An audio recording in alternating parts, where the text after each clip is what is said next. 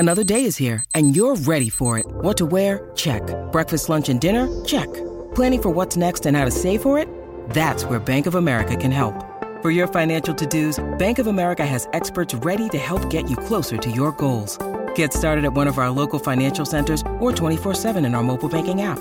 Find a location near you at bankofamerica.com/talktous. What would you like the power to do? Mobile banking requires downloading the app and is only available for select devices. Message and data rates may apply. Bank of America N.A., member FDIC.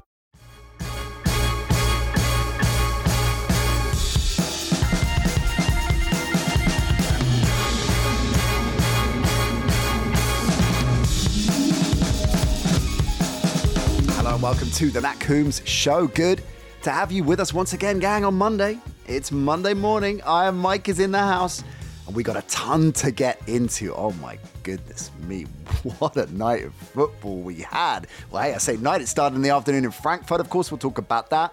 The Josh Dobbs effect is real. What a brilliant story there. Saluting Antonio Pierce and the Raiders, the Ravens steamrolling. What a win for them. What a win for Joe Burrow and the Bengals. Where do we start? I don't know. We'll try and work that out. Either way, sit back, relax, and enjoy the next hour in the company of me and the brilliant Iron Mike. Iron Mike, great to see you, man. Another terrific, thrilling NFL Sunday in the books. I don't know where to start today. This was I think this was the best one of the season so far. I mean, I really enjoyed it. Partly you had, everybody knew what like the four big games were, and they were all, they were all the TV games. New York, Vegas.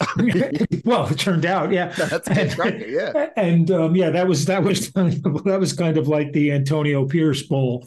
That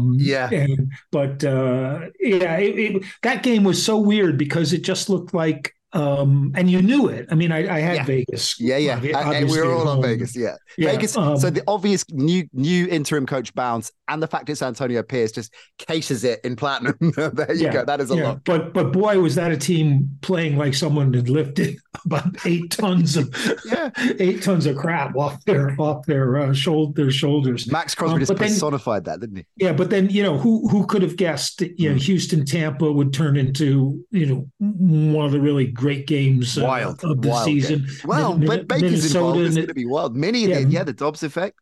Yeah, and the two kind of games that everybody figured, okay, Baltimore and Cleveland at home, they're both going to win, but the spreads are kind of big. I think it was like what was the Cleveland had like 7.5. Cleveland were double digits by when Deshaun got announced to the starter. That went but they still routed routed Arizona and strangely enough Seattle. I thought Baltimore's win over Seattle was one of the. It was probably the most defining performance of the weekend. I think it elevates Baltimore up in the power rankings. Well, speaking of elevation, that game elevates me up to the higher echelons, the Iron Mike higher echelons of picking, because you'll recall that one of Iron Mike's locks of the week was the under in the Miami-Denver game. Well, my Drew lock of the week over on Edge Rush was Seattle with the points. So one of my, I do, as you know, I do another gambling a betting podcast. We don't talk about it, but one of my co-hosts on that one picked the same thing as you did. Tell him he's a smart man. It's will bounce back. Actually, if you took Arizona and Seattle with the points, you only wound up, because the other guy in the thing took Arizona with the points. No, he didn't. So the total score, if you got at that day when we did it, you would have got 13 points. So that would have left you down 64-16 on the 2 games combined. Propo is the jammiest. His Drew lock landed, which was the under in the Raiders Giants game, which dead and buried into the third quarter. He just made it. He just made it. He's a jammy jamster. He's also been shouting out about how he came second. His team came second in the NC Show Listener League and DraftKings. And this is the thing. Yes, we play the Listener League. We enter teams. Ben and I didn't do quite so well. Any money we make, we give to Shelter, our show charity of choice, right? Propo's second time he's been in the cash. He's not coughing up right now, Mike. So I might need Iron Mike to do Iron Mike things to Propo at the Thanksgiving special. Yeah, maybe Propo can buy some tents, and then get arrested. Because mine, I was really worried because I had the under in Indy, Carolina. Oh, okay. And that was looking really sweet until Kenny Moore decided to get involved. Kenny Moore, two pick sixes. Yeah, I mean, all of a sudden that became a very sketchy thing. So you're not supposed to provide the offense. So many great storylines. The Amari Cooper jammiest touchdown in history. That's one of my favorites. Off the helmet. The way Deshaun Watson threw that as well it was almost like he was aiming for it. He was aiming for it. Yeah, exactly. What's the second week? I mean, is it the second week in a row, or was it there was the off the helmet one? That's right. Yeah. Deflected line of scrimmage off what's his name's helmet. Back to back weeks. Went for the you got to love that. I mean, gotta love that. And that one was big because it looked like he was heading the ball to one of the linebackers. decent gloves. He's in. All right, let's start with the contenders then, because there's so much to get into. We'll talk Dallas Philly first, because I want to get your take on these Cowboys, because on the surface this looks like another blown opportunity in a clutch situation against a heavyweight opponent, and there's a history of that close but no cigar over the last couple of decades, right, with Dallas. Well, quite a while. Yeah. Will they take going back to Romo and the botched snap in the playoffs, and that, and certainly pretty much 20 years. Are they going to take a lot of positives from the game, given, if Shoemaker and Dak's 2-pointer on a different day, both of those go in and they beat the Eagles? Or are they going to be looking at this thinking, here we go again? Yeah, I thought Wayne Barnes was refereeing that game. It was that was my thought. I agree. Yeah, I thought, okay, Dallas should have won that game, and they know they should have won it. And now, if they're a good team, and there was an interesting stat that went up during that game. The Cowboys have been either won in blowouts or been blown out in most of their games. They have the biggest margin that way. Yeah. But if they can take away, I didn't think Mike McCarthy totally blew it handling the clock, but I took the point that they should have been moving more quickly. I can understand that you don't necessarily want to, because you don't want to hand the Eagles the ball back with a small lead and say a minute and a half or 2 minutes left on the clock. So I can understand why he might have been thinking to run it down, and had the plays you talked about worked, that strategy would have been good. Yeah. But how much of that, Mike, just on that, because it's a really interesting point you make, and this is something that has plagued, McCarthy specifically with the Cowboys, obviously in recent years. How much of that to the frustrated Cowboys fans, they think it's sluggish, they feel that it's far too considered and the clock is running down, because they're taking time and being patient, dialing up the right play call? How much of it is consciously saying we're winding the clock down and we know exactly what we're going to do, but we're going to swallow up the time? I think that was more likely. I think McCarthy was thinking in terms of 4-minute drill and wanting to run that clock as much as he could and get down. Now, it was such a crazy tree.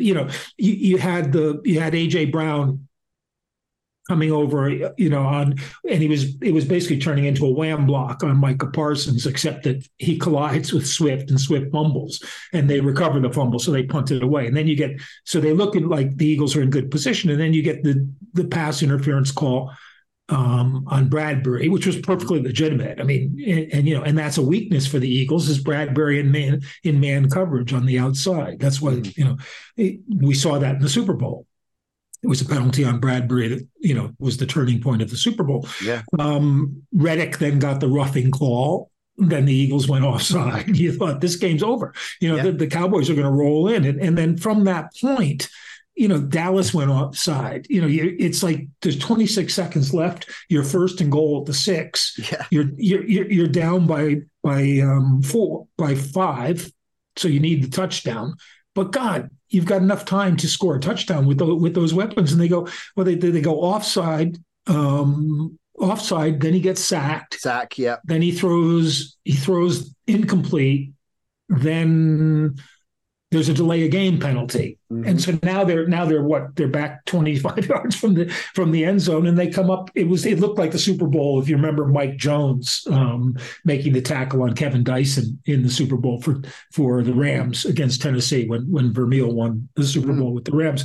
It was like that play. He got the ball. Lamb got the ball just short of the end zone. Oh, and it fell just short. Yes, yeah. I remember that Super Bowl play now. And he needed to make it's like you're not going to throw the ball into the end zone probably because everybody's back there. So you throw it just a little bit short, and Lamb has to make a play, and the Eagles were all over him. I thought it won't get that much notice apart from one stupid penalty on Byard, but Byard and Zach Cunningham had the middle of that field sewed up for a large part of the game. And Zach was no one really noticed when they signed him as a free agent, but he's a really good inside linebacker. He's on the downside of the career, but a lot of the Eagles guys are like that, how he picks them up, and gets a good year or two out of them. And Byard obviously was the big trade and the good one. So, I thought the Eagles, they won. They're at home.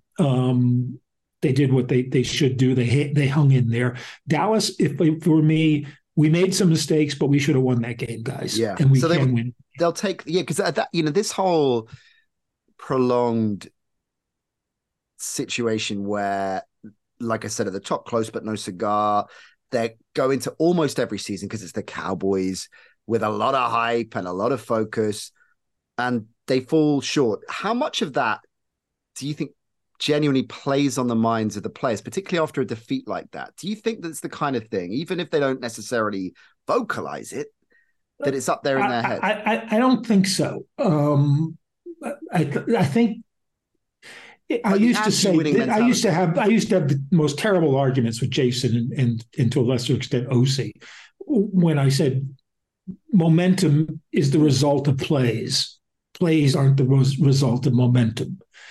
And I didn't mean it completely that way, but I used in that example of my last game in college, and we're down, and we put together a good drive, and we're a touchdown down. Our defense stops them, and we're on the way now, and we get one play stuffed, and then our team captain goes offside right next to me. So now instead of running the ball twice, which is what we needed to do, we have to throw the ball, and that was always going to be a mistake. But we complete a pass. Now it's 3rd and maybe 4. We need to run the ball again, and then our captain's best buddy, who's the flanker outside, on the other side, goes offside.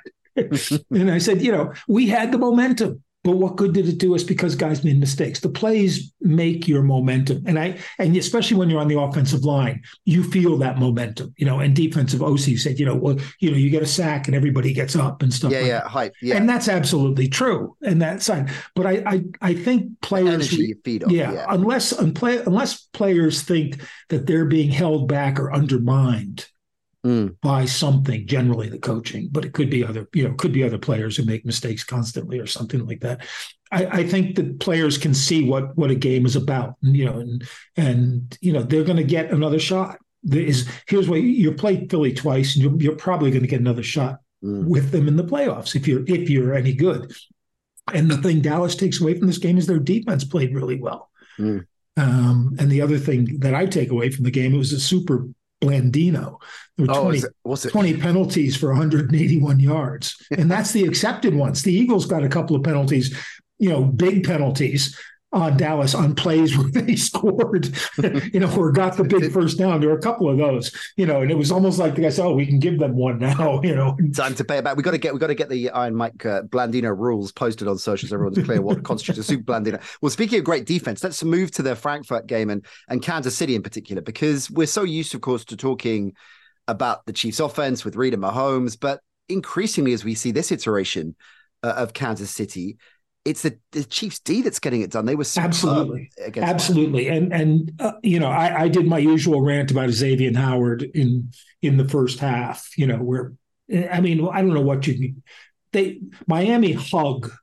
There must be the friendliest team in football because they hug guys. Teron Armstead was hugging pass rushers. Howard was hugging guy and no flags fly, and it's like, and the announcer, whoever he was saying, well, that was great coverage. I'm saying, of course it's great coverage. Well, it was Eisen and Dan Orlovsky, wasn't it? I think. Yeah, Orlovsky. Yeah, it's great coverage. Yeah, and it is if you got your arms around the guy's hands. He's not going to be able to catch the ball, obviously. But anyway, it was your basic game of two halves, and Miami's defense played really well. This was Fangio kind of at his situational best. And Chubb, he got a couple of big plays from Chubb in the second half, which they needed. And really the fulcrum of this game was the Hill fumble with the lateral for a touchdown.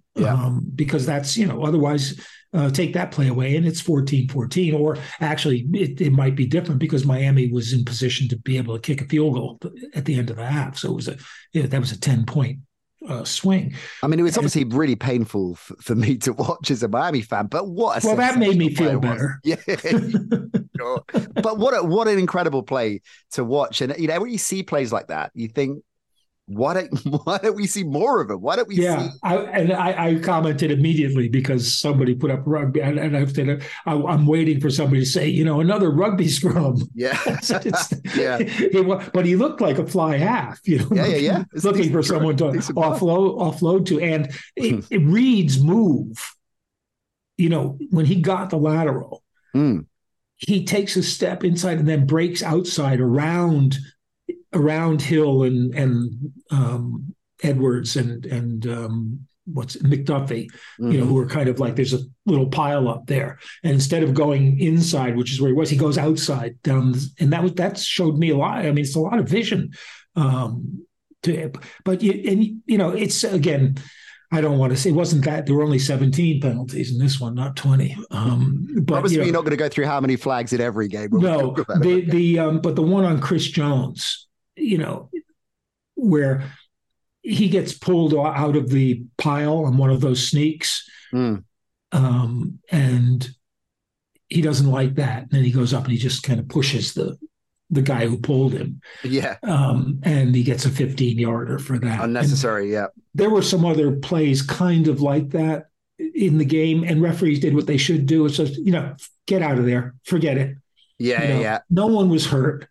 It wasn't like it was a cheap shot or anything. It was, it's basically an extension of jawing. And I know, you're not supposed to do that, but it wasn't, it just was such a soft penalty at such a key time. And we see that, I mean, look at in any sport, right? That pragmatism and discretion that officials can apply, right? And so it's maddening when they don't, when it's just, but there is no, I hate that as well. Well, Madden has nothing to do with it, but but consistency is what you want. And obviously the biggest flaw in NFL refereeing is that there's no consistency. And the second biggest flaw is they've got all these guys on the networks who can rationalize almost anything in ways that are not from the Fox Command Center. Yeah. But otherwise the game was really tight. I mean, the time of possession was like 1 minute difference between the two teams, and Miami had more. Miami had slightly more yardage. It was a really close game, and you're absolutely right. The Kansas City defense stepped up when they had Spags, who they made a big deal about. He was the defensive coordinator in Frankfurt for the Galaxy under Ernie Stautner. He also coached a year in Barcelona in the first iteration of the World League.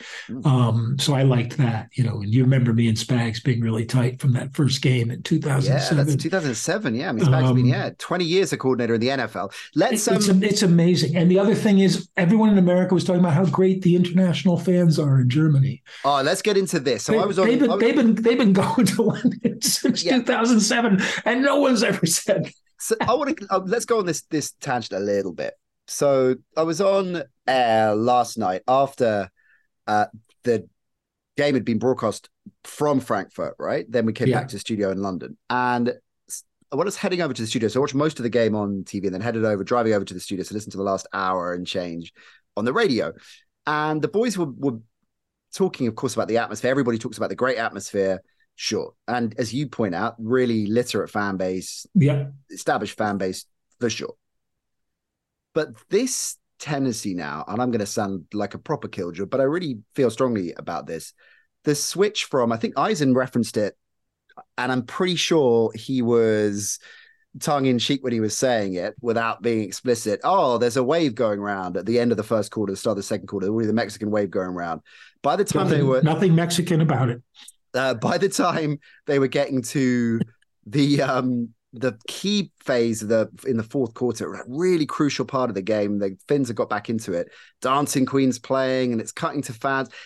At what point is it getting over the top? The Sweet Caroline. Oh, I agree completely with that. And, what I was talking about was people who were saying how intelligent the fans were and how much nous they had about the game itself. It was a kind of surprise. Sure. And I mean, the fans in London are like that too. And I mean, it's funny because the more the NFL tries to appeal outward from the what they would call the hardcore fan base, but what I would call football fans or people who discover they like the game. Yeah. The more you bring in people who don't know that, so, and the way they do it is with all the entertainment, but it's kind of been a tradition in Frankfurt. That's where the Power Party originated, the kind of European tailgating effect. And I do think it goes a bit over the top.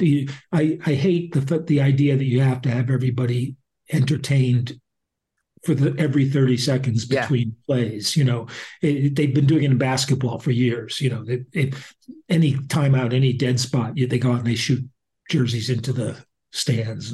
Whack something up on the screen. I told you it at Spurs. The guy in the row in front of me. The guy in the row in front of me got about 6 of them because they were the guys in those lazy boys, with a 3-row wide row, and they kept coming in. But what they should have done was if they're short and fired one off one of their heads, and you could have caught it as a Murray. I caught one next to some reporter who actually tweeted about my good catch, because it was coming right for him, and I did a kind of two hands that way.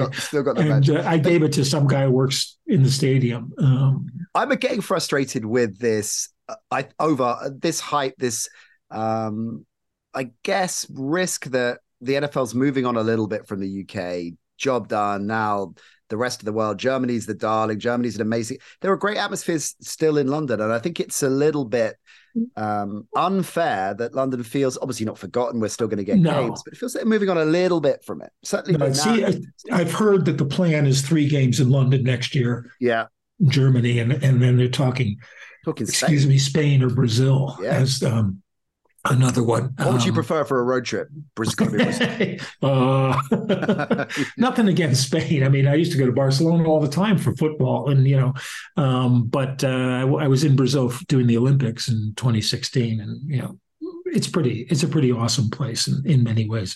But I think there's an extent to which the NFL is now in like stage 5 of the Britain experience, which is the London experience, where they have a solid fan base that's expanded to a really solid casual fan base as well. They get good media coverage. Games in London are still an event. They can sell them out pretty easily, and regardless of the ticket prices and all, which is what I think the old time fans complain about the most here. So that they can expand elsewhere, and if they can do the same, which I have no doubt they can do in Germany, because Germany has such a good American football base. But if they can do the same, then that opens up other avenues for the league somewhere down the road. All this talk about, it's funny sitting on the outside, having been on the inside and sitting on the outside, watching them kind of hype up the Super Bowl overseas thing, which, is not going to happen in my lifetime. In a million years. Maybe in your lifetime, but not in mine, I don't think. But you can watch how it happens every now and again, just to stir up the fan base and keep them happy. Yeah.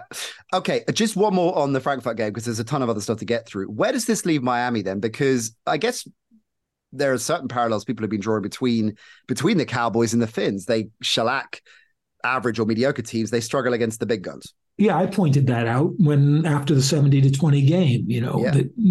They barely beaten the Chargers. They should have lost that game, and they had trouble with the Patriots, although they were in command of that game. But the Patriots are awful, and the Chargers are the Chargers. So yeah, Miami, the good news was Buffalo lost. So Miami stays in first place in the division. And as I said, when Buffalo crushed Miami up there in December in Miami, that's going to be a different game. And I think there's still, Miami needs some help on the offensive line. The line was, they always had injury issues in this game. Yeah, well, they've had injuries. Like, for example, Teron Armstead, he's a great lineman. To my friend who online said, well, we were without our all-pro tackle. He was second team all-pro in 2018. So that's like, but he's another guy with his whole career has been injury riddled. That's like West Ham. That's like us West Ham fans calling ourselves European champions. Yeah, exactly.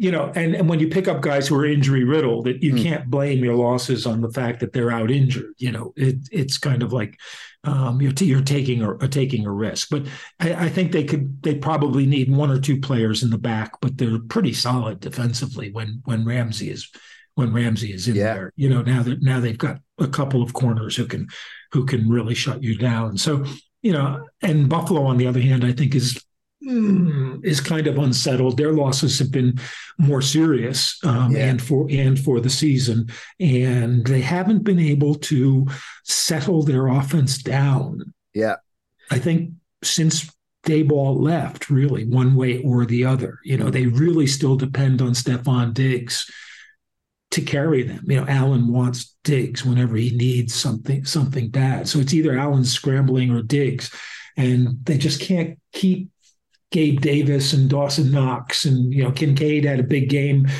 a lot of catches, but he also had a crucial fumble in that game.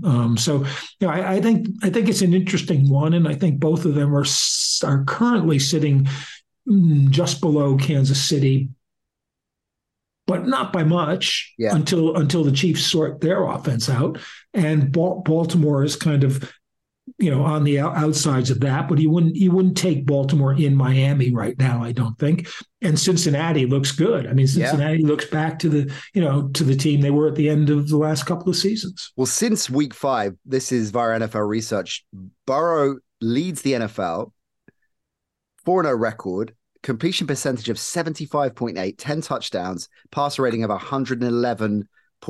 So, definitely trending in the right direction and then some. And of course, Burrow, coming back to the MVP discussion, and something we've talked about in recent weeks, that maybe this could be the year, first time since Adrian Peterson, that's not a quarterback. At the moment, it looks like Lamar and Burrow are driving ahead for the quarterbacks, and Burrow could be the inside rail pick there. He's looking on fire right now. Yeah, and they've got T. Higgins back, and T had a big game. That's dangerous with those three receivers. And they what's his name? Tanner Hudson, is it? It's like, they still have him. Sure. Hasn't he been on the practice squad for the last 3 years? That's cool about this. Yeah, Drew Sample. They got results from even Irv Smith hung on to results. So. Yeah, no, finally I dropped Irv from my daily fantasy lineup because he's normally the cheapest tight end I can afford. Irv goes big. But Burrow's healthy. Burrow's really healthy now. Yeah. He's moving, and they need that because their offensive line is still not that great. So they need his mobility. But there's no question. That he's the highest paid quarterback in the league on an annual basis, for a reason. And what about the Bengals D, Mike? Because talking particularly after this win, and the Bills was slow again out of the gates offensively. There have been since London, really, that offensive sluggishness that seems to be plaguing them right now. But let's not take that away from Lou Anarumo. Seems to be weaving his magic once again. He's very good and very smart. And he kind of controls things situationally without ever getting away from their basic kind of 4-2, like a lot of teams use, like Buffalo uses, like Kansas City has been using. And what I like about him is that as the game changes, he changes. He seems to adjust on the fly better than most guys, where a lot of guys are great at adjusting at halftime. A lot of guys don't adjust at all. They just stick with what they've got. He seems to adjust as they go along. And Hubbard and Hendrickson don't seem to scare anybody as pass rushers, but they should, because they get utilized really well. And once he identifies, where the weak spot is, or where they can get the rush, they're really good at doing it. And I thought that was, that was a combination of defense and running game. It doesn't look like they had a bunch of a running game, but between Burrow scrambling and kind of short passing to move the chain, they had 36 and a half minutes of possession to 23 and a half. And that's kind of the key to the game. They forced 2 turnovers and they didn't have any themselves. And that really was impressive to me. And now they did it at home, but they won on the road last week, So I think Cincinnati has got to be up there in this discussion. And what are they? They're 5-3. The Bills are 5-4. Baltimore 6-2. Cleveland's 5-3. Miami 6-3. The Chiefs are 7-2. Listen to this number though from the Ravens. So again, via NFL research, they're 3-0 this season against teams. If we're thinking of the Dallas, Miami, the book on them is up against strong teams. Yeah. They might struggle. The Ravens 3-0 against teams with a winning record. So they 28-3 against Cleveland in week 4, 38-6 they shellacked Detroit, and then they smashed Seattle week 9, 37-3, and they didn't trail in any of those games either. Yeah, I mean they're solid as well, and McDonald it's the opposite of Wink Martindale in approach, where Wink is crazy blitzing, not necessarily lots of guys, but guys from weird places or weird angles and stuff like that. And he seems to be doing it more straightforwardly. And it's typical Ravens because they've got a bunch of guys on the defense that you never heard of, who they drafted and developed. And people have been talking all week, and we might talk about it later, but about, how Bill Belichick is now a fraud and all the ex-Belichick people, who are failures and stuff like that. And there's reasons for that, which don't necessarily point to Bill as being a fraud. But they don't look at the Nick Saban, Pat Hill, Kirk Ferentz. So they all went in college coaching, but they did. And most importantly, Ozzie Newsome. And Newsome built the Ravens team in the front office, and he does it the same kind of way in different, specifics are a bit different, but the same thing based on traits, drafting traits and developing players. And he's done a better job of it over the years than the Patriots have. Yeah. Helped by the fact that they don't draft as low in most years as the Patriots do. But let's get into this then, because you're alluding to it. McDaniel's another Belichick lieutenant that's failed as a head coach. Why does it keep happening? I think that the problem is the guys I've talked to were last generation. I've talked about were last generation.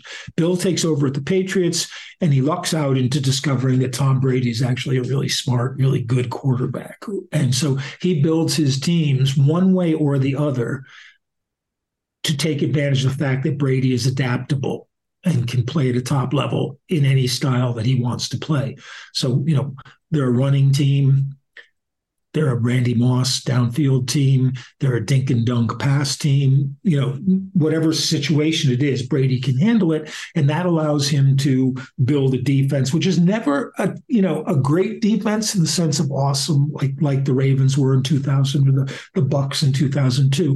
But it's always good enough to let them win, And people think, oh, well, Peyton Manning never had great defenses. And he didn't need great defenses. He just needed defenses that could hold the other team to 21, say. And if you look at the stats, when they got to the playoffs, their defense was still holding people to 21, but Manning's offense would go from like 31 or 32 a game down to 26 a game. So, one bad game and you're out. That's the problem.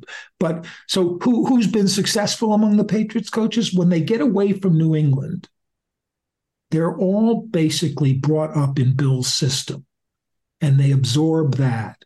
But Bill is still the heart of the system. He's still doing the planning offensively and defensively. And he brings along these young guys who are smart and who absorb what he's saying. But when they get out, they don't have Bill on the top. So they have enough autonomy compared to, because we see other obviously Belichick, given his stature and everything he's achieved, has a huge amount of control at the Patriots, right? The front office as well. Yeah. He's not the only one, right? You got coaches like Andy Reid, for example, that are. So why is Belichick in particular? Is it Reid's autonomy? Matt Nagy.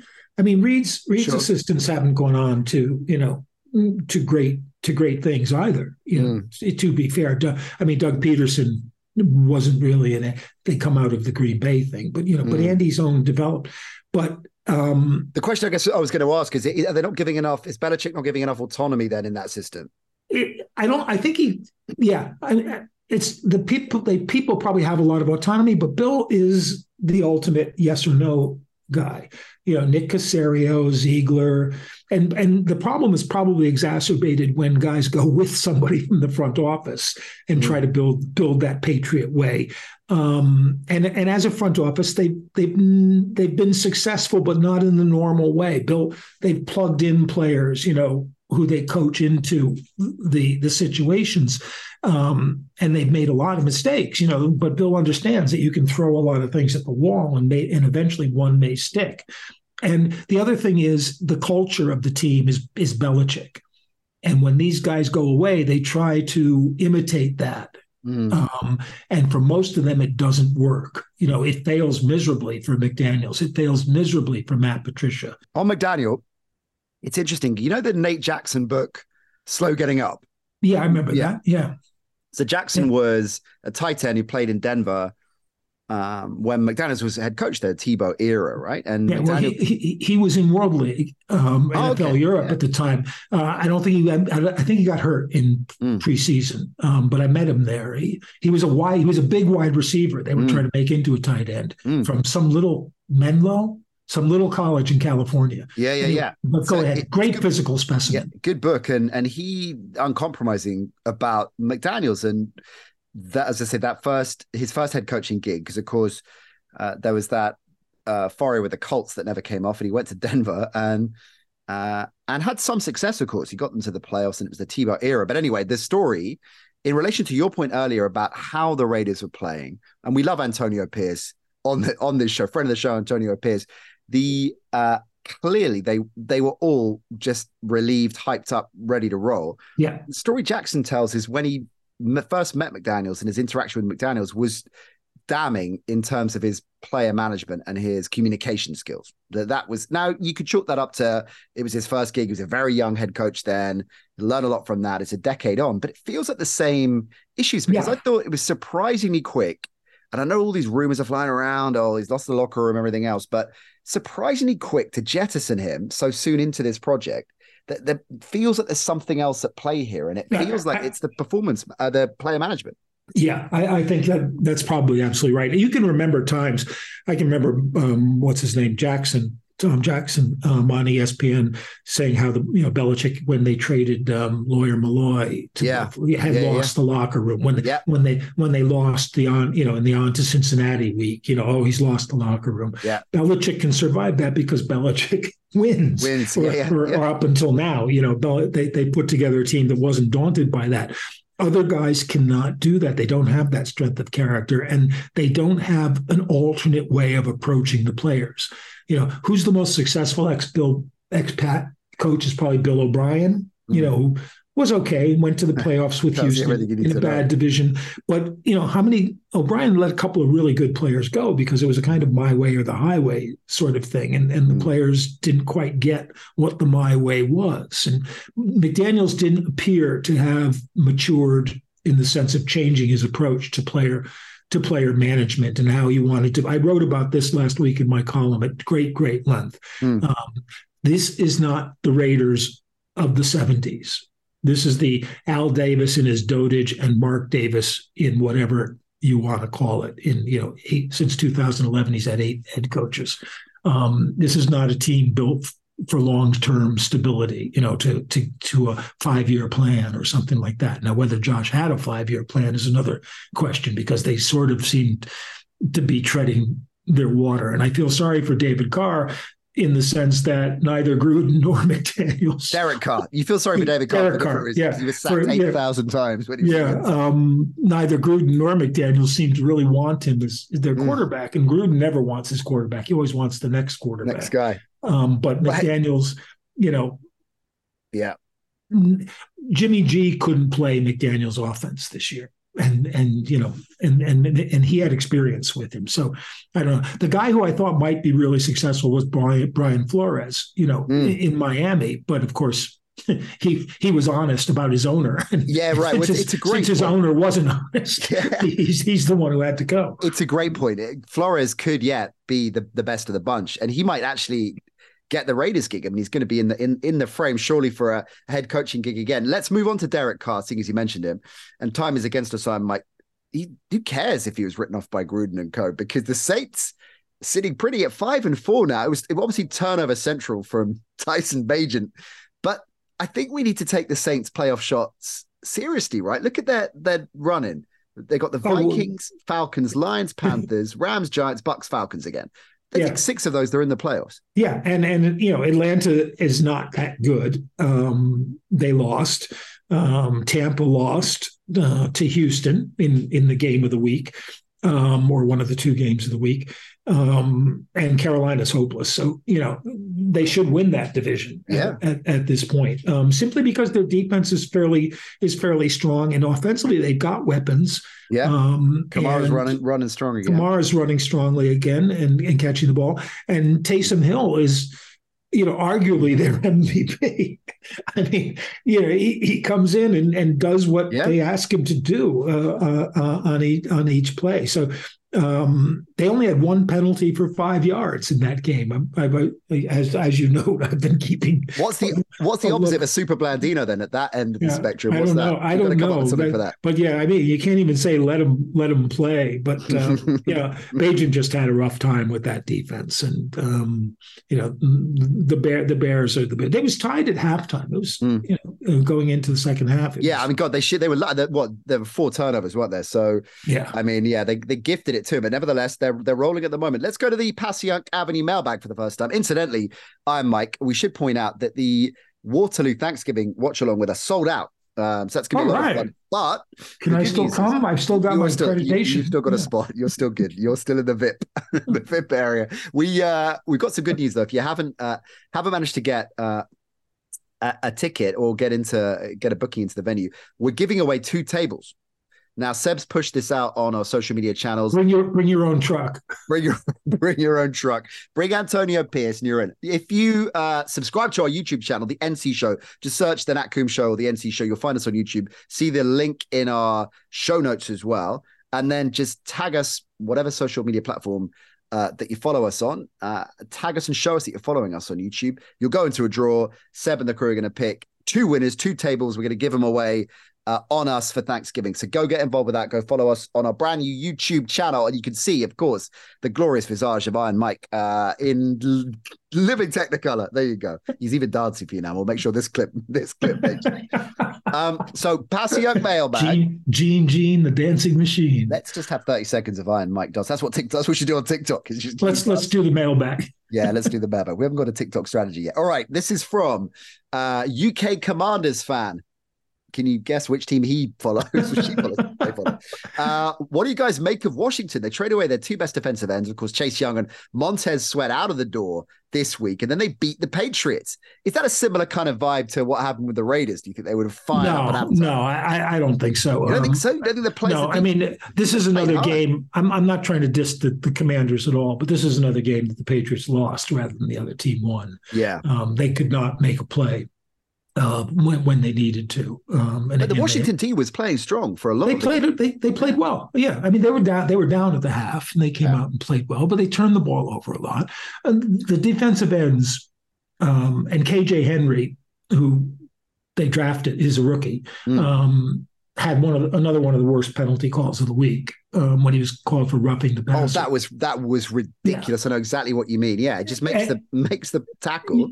Yeah, roughing the passer. Yeah, because he fell on him, but I don't know what he was supposed to do otherwise. Is that how they rationalized it? That's they explained. That's what the referee explained after the game. It was his whole body weight on him, and he could have rolled off or something like that. And but Casey Tuhill's a guy who I liked when Philadelphia drafted him, and they waived him, and Washington picked him up, and they didn't play him much for a couple of years, but he's got some pass rushing skill. And the way their system works now, they don't need the number one draft picks so much on the edges. I mean, if they had a Julius Peppers type, it would be a huge benefit. But the system, the way it's set up, is designed for a 4-man rush, and they've got the interior rushers who can do that. And it's Ron Rivera, and they drafted Henry. They drafted what's his name, Smith Williams, a couple of years ago in the 7th round, and they drafted Andre Jones in the 7th round, and they have F.A. Obata, guys who they're not at the level of Sweat or Young, but they don't have to be really. Especially with Washington at this stage of their development. So, I think it's good. They picked up draft picks. Chicago second and a third they've got, haven't they? Yeah. High second, because Chicago's going to be awful. Chicago signed Sweat to a contract, because if they didn't, the trade would have been completely useless, to give up that pick for 9 games. I see. Yeah, right. Okay. And then he'd go out on the free agent market anyway. And the Bears had a lot of cap room to be able to do that. So, but he signed. He had a couple of good plays for the Bears. But remember, they gave up a similar pick for Chase Claypool, who's now in Miami and made his play of the season by recovering a fumble for the Dolphins. Right after that bad call, who was the Patriots receiver, was Rager, I think, who saved an interception basically with offensive pass interference as a defender. He did the hug from behind. In the play after that, Hunter Henry was just mauled by 2 guys, and no pass interference was called. So this was one of those games where you just thought, I don't know, I'm seeing a different a different game to the officials. Let's talk more mailbag. More mailbag. I'm Mike's enjoying. Give the guys a break. Joel. Hey, Joel. Morning, Nat, and I'm Mike. Well, good morning to you. Where does CJ Stroud's season so far stack in the pantheon of rookie quarterback seasons? The greatest of all time. Well, okay. He's going in the Hall of Fame with Tua next week. They're going up to Canton for the Yellow Jackets. Yes, Iron Mike, but of course he's got a record off the back of yesterday's performance in terms of rookie quarterback. It was a great performance. Most passing yards in a single game. Yeah, and that's the least of it. Houston. And I picked Houston in this game. I was very pleased with myself that they managed to win, because it didn't look like they were going to. They did, despite every effort, they managed to win. But what he did in the last, compared to Dallas, it was 46 seconds again when he took over, and they completed a couple of passes. They used their timeouts, and I thought, oh my God, now they've got no timeouts. And then he throws the pass to Tank Dell. Is he your favorite tank in the NFL, Tank Dell? Oh yeah, there hasn't been a good tank in a long time. What was his name? He was a linebacker. Tank Williams. It was Tank Williams, who was another guy. Tank. Anyway, doesn't matter. And then they've got like one shot at the end zone before they kick the field goal to tie, and he's got to get rid of the ball quickly, and he hits Tank again. But the first pass was such a perfect pass. The one to the sidelines. Yeah. Over the defender, into his outstretched hands, perfectly laid out. I just saw that guy is so cool. This is it, man. Seeing as you're bigging yourself up for the Houston pick and the great catch you made at the London game and various other things, I'm gonna follow suit. I called this, I think, week 3, just watching tape of the first couple of games of all the rookies when Richardson was still starting as well. I just went and watched every snap he'd had. I think 3 games in, 3 weeks in. Those, you can see them and go and find them on YouTube. People take time, to shout out to anybody who does this and cuts together clips, game film of every throw in a game. So incomplete passes too. It's important to kind of watch it all. And that was exactly what I read on it, was just the calm, like, you belong here. You're going to be fine. You're calm. There are certain quarterbacks that seem to just be set from day one in that respect. Yeah, Young was a tremendous college player. He's going to be a decent pro. I don't have much doubt about that.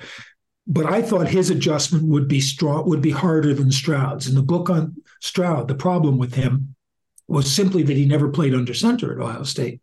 It's a very structured offense, and they were wondering if he would be able to adjust. Well, Houston's 4-4 at the moment. If they can continue that pace, D'Amico Ryan's probably going to be coach of the year. Sure. But part of that is down to Stroud's, remarkable ability with not a great offensive supporting cast to be, his best receiver is Nico Collins, and Tank Dell is coming along, and his maturity process has been slower for as a receiver, and receivers have a tough job in the NFL adjusting to the defenses and stuff. But if he comes along, gives them that a reasonable deep threat. I think Houston's future is looking very bright. Playoffs, sneaky playoff team. You never know. They could. Yeah, in that division, almost anything can happen. Possible, sure. As sort of it did happen. Mike, we're missing from this game. What? It's Ogunbowale's field goal. I mean, how do we not talk about this? But 55 minutes into the show. I mean, what a kick. Even big, yeah. A call to let him kick it. It was kind of like and then they didn't let him kick an extra point after the the touchdown. But the other thing was his kickoff. He kicked off into the end zone. Yeah. Right. And I was thinking they would just tell him, can you do another one of those line drive kickoffs that's going to land in bounds so the clock starts going when the ball's touched, Sure. But they didn't bother. I thought that was great, and it sparked a legitimate question of mine because they've got an Australian punter. And on lots of teams, the punter is generally the backup. Exactly what I asked on the station, yeah. But maybe because he played Aussie rules, he's never kicked a ball on the ground, and they've never worked him out at it. It was unusual because you'd figure as well. I mean, as we saw, every roster's going to have a backup for emergency who's probably getting a few reps. But you figure, because kickers and punters train separately from the rest of the team, of course, you figure that they would look to the punter first. But okay, if he goes down, if Kai Fairbairn goes down, you're up. So let's maybe get a couple. Somebody pointed out to me that Wisniewski did that for San Francisco last season, and he's not an Australian punter, and he was useless as well. Maybe they saw that. But yeah, it's surprising they don't take more kicks, given that they have all this time to practice and bouncing the ball and spinning it on their fingers and stuff like that, which the three guys do together. The punter and the kicker and the long snap. Yeah, and that brings me back to another one of my old guy rants, which is the days when quarterbacks or wide receivers were always the holder, and then if the snap was bad, you could always think you could get a play out of it. Anyway, go ahead. Well, that was the Romo, the Dallas playoff capitulation we talked about half an hour ago. Yeah, it's also in North Dallas 40, which is worth taking a look at. Yeah, go check that out. Hey, let's talk about Taylor Heineke. Andy Robson's got in touch. Hey, Andy, did Taylor Heineke do enough to keep the starting job for Atlanta? Interesting quarterback situation going on there, isn't it? Yeah, I mean, Ritter is theoretically the quarterback of the future. And Heineke is yeah, I'm with you. Heineke is wildly inconsistent. Yeah, when he's on and he's hot, he can make plays. He moves around well with his feet. He also he has stretches where he throws wild balls. Not necessarily making bad decisions, but making bad throws. And it's kind of like it's kind of like the kind of guy if you want to put in as your replacement when you need some points in the third quarter, fourth quarter, but you don't necessarily want him as your full-time starter because there's a kind of ceiling beyond which I doubt he's going to go. Now, Ritter has been a turnover machine, fumbling as much as anything else. And they want him to run a bit, which makes fumbling a real problem. But I think he's there. I think Heineke starts again. To be honest, I don't see how. I think Heineke gives him a better chance of the playoffs than Ritter this season. Yeah. Do you think? I mean, you talk about Ritter for the future, but which quarterback gives him a better shot? It could be, but I right now I'm thinking Arthur Smith is the guy who gives them the worst chance of getting in the playoffs because I don't know what he's doing offensively half the time. And they got Pitts involved. They were moving the ball, and I don't know what I don't know if you can blame him for giving up the last drive to Minnesota. I just had successive weeks of Ryan Tannehill hot take here because if Ridder's not the answer really, and Heineke, as you said, they can't get him now. Yeah, not now, but maybe next season if Smith's still there, maybe he'll come back in for his old quarterback. I kind of doubt it, but it's not outside the realms of possibility. I mean, I was impressed because the so-called winning drive for Atlanta, they ran the ball 11 straight times.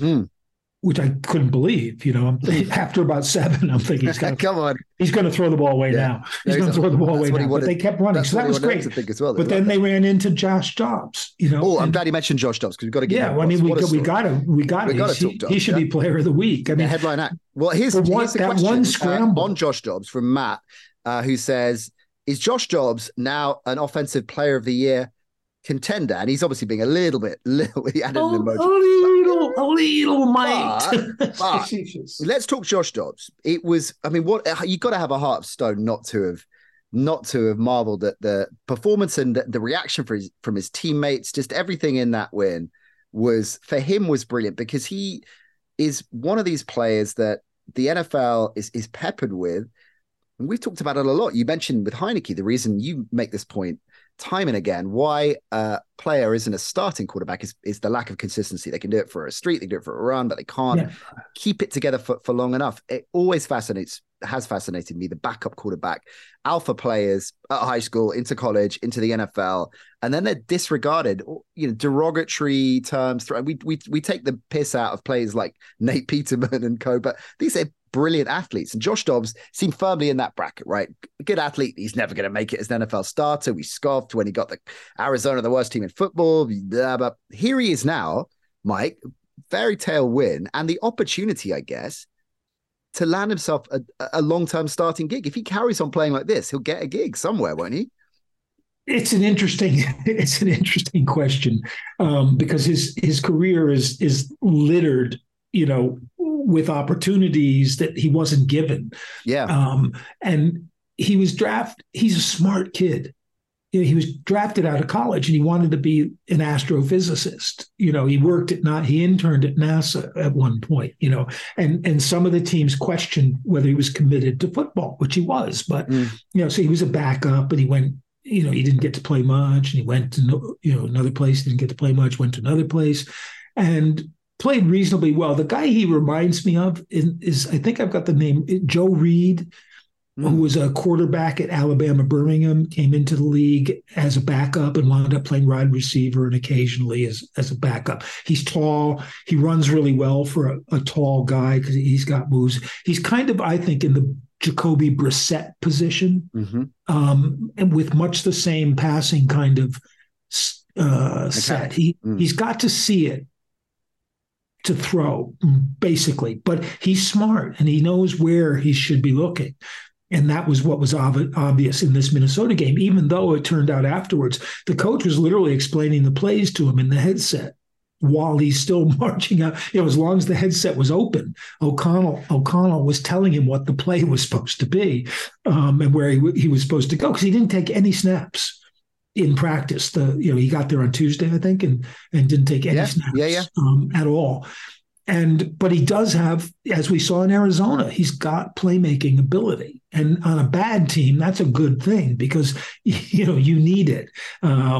You need to be able to create for yourself. And he's able to do that. That scramble that set up the winning touchdown pass was amazing. He did a great job. And the winning touchdown pass was even better because he saw where he was supposed to go and then got the ball there. So, I think you could do a lot worse than starting a season with him, as a quarterback. And it's interesting to. Is that Rufus? That's Rufus. Yeah. What is Rufus? Is he agreeing with you? Yeah, I think so. God, we haven't spoken about the sounded more like disagreement. And I think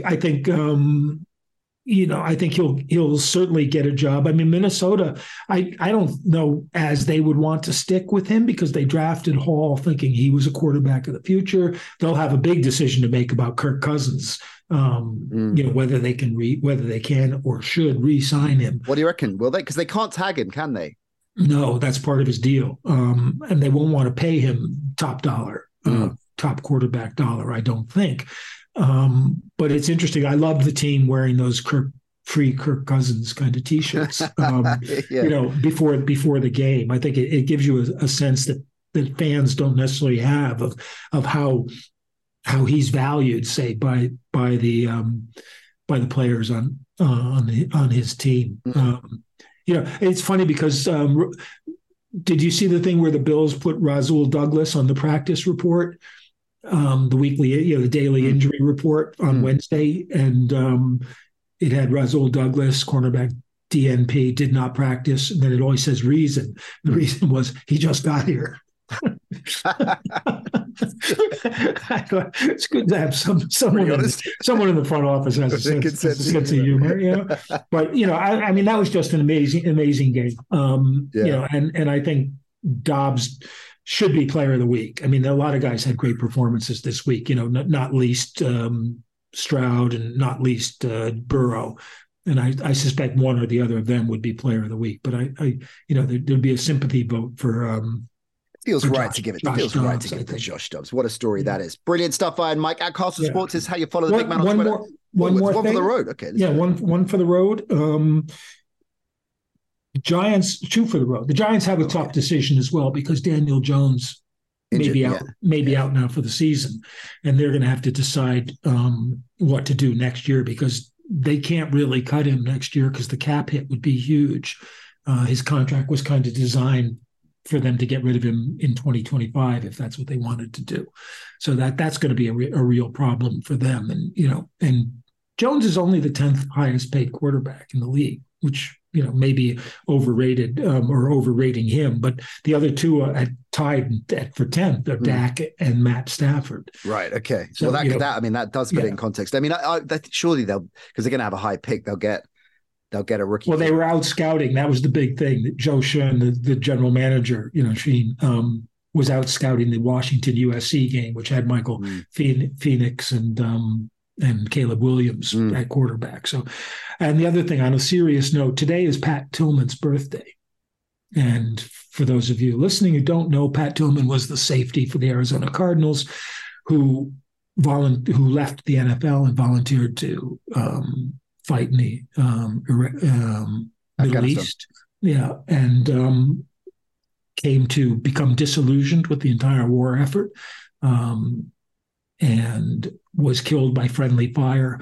And for a long time, the government military covered up the fact that his death was friendly fire. They tried to spin it into a kind of heroic battle death and tried to cover up the idea that he was telling his friends, his family, and other people that the war was a lie and a joke and stuff. So it's been salute to service week in the NFL. I didn't see anything about Pat Tillman, but I just think on his birthday it might be worth remembering him and what is very much a tragic loss. Yeah, well said. We're dressing that balance on, Mike. Well said.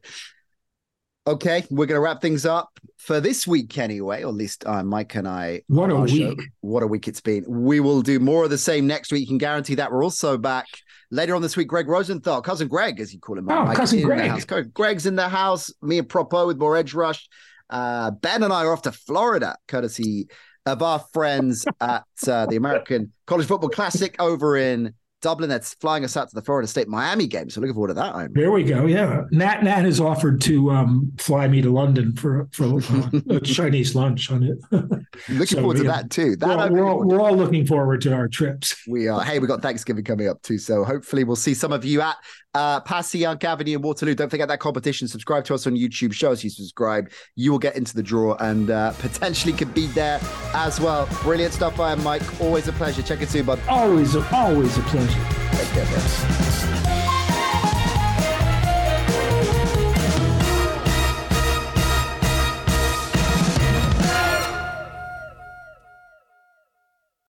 Sports Social Podcast Network.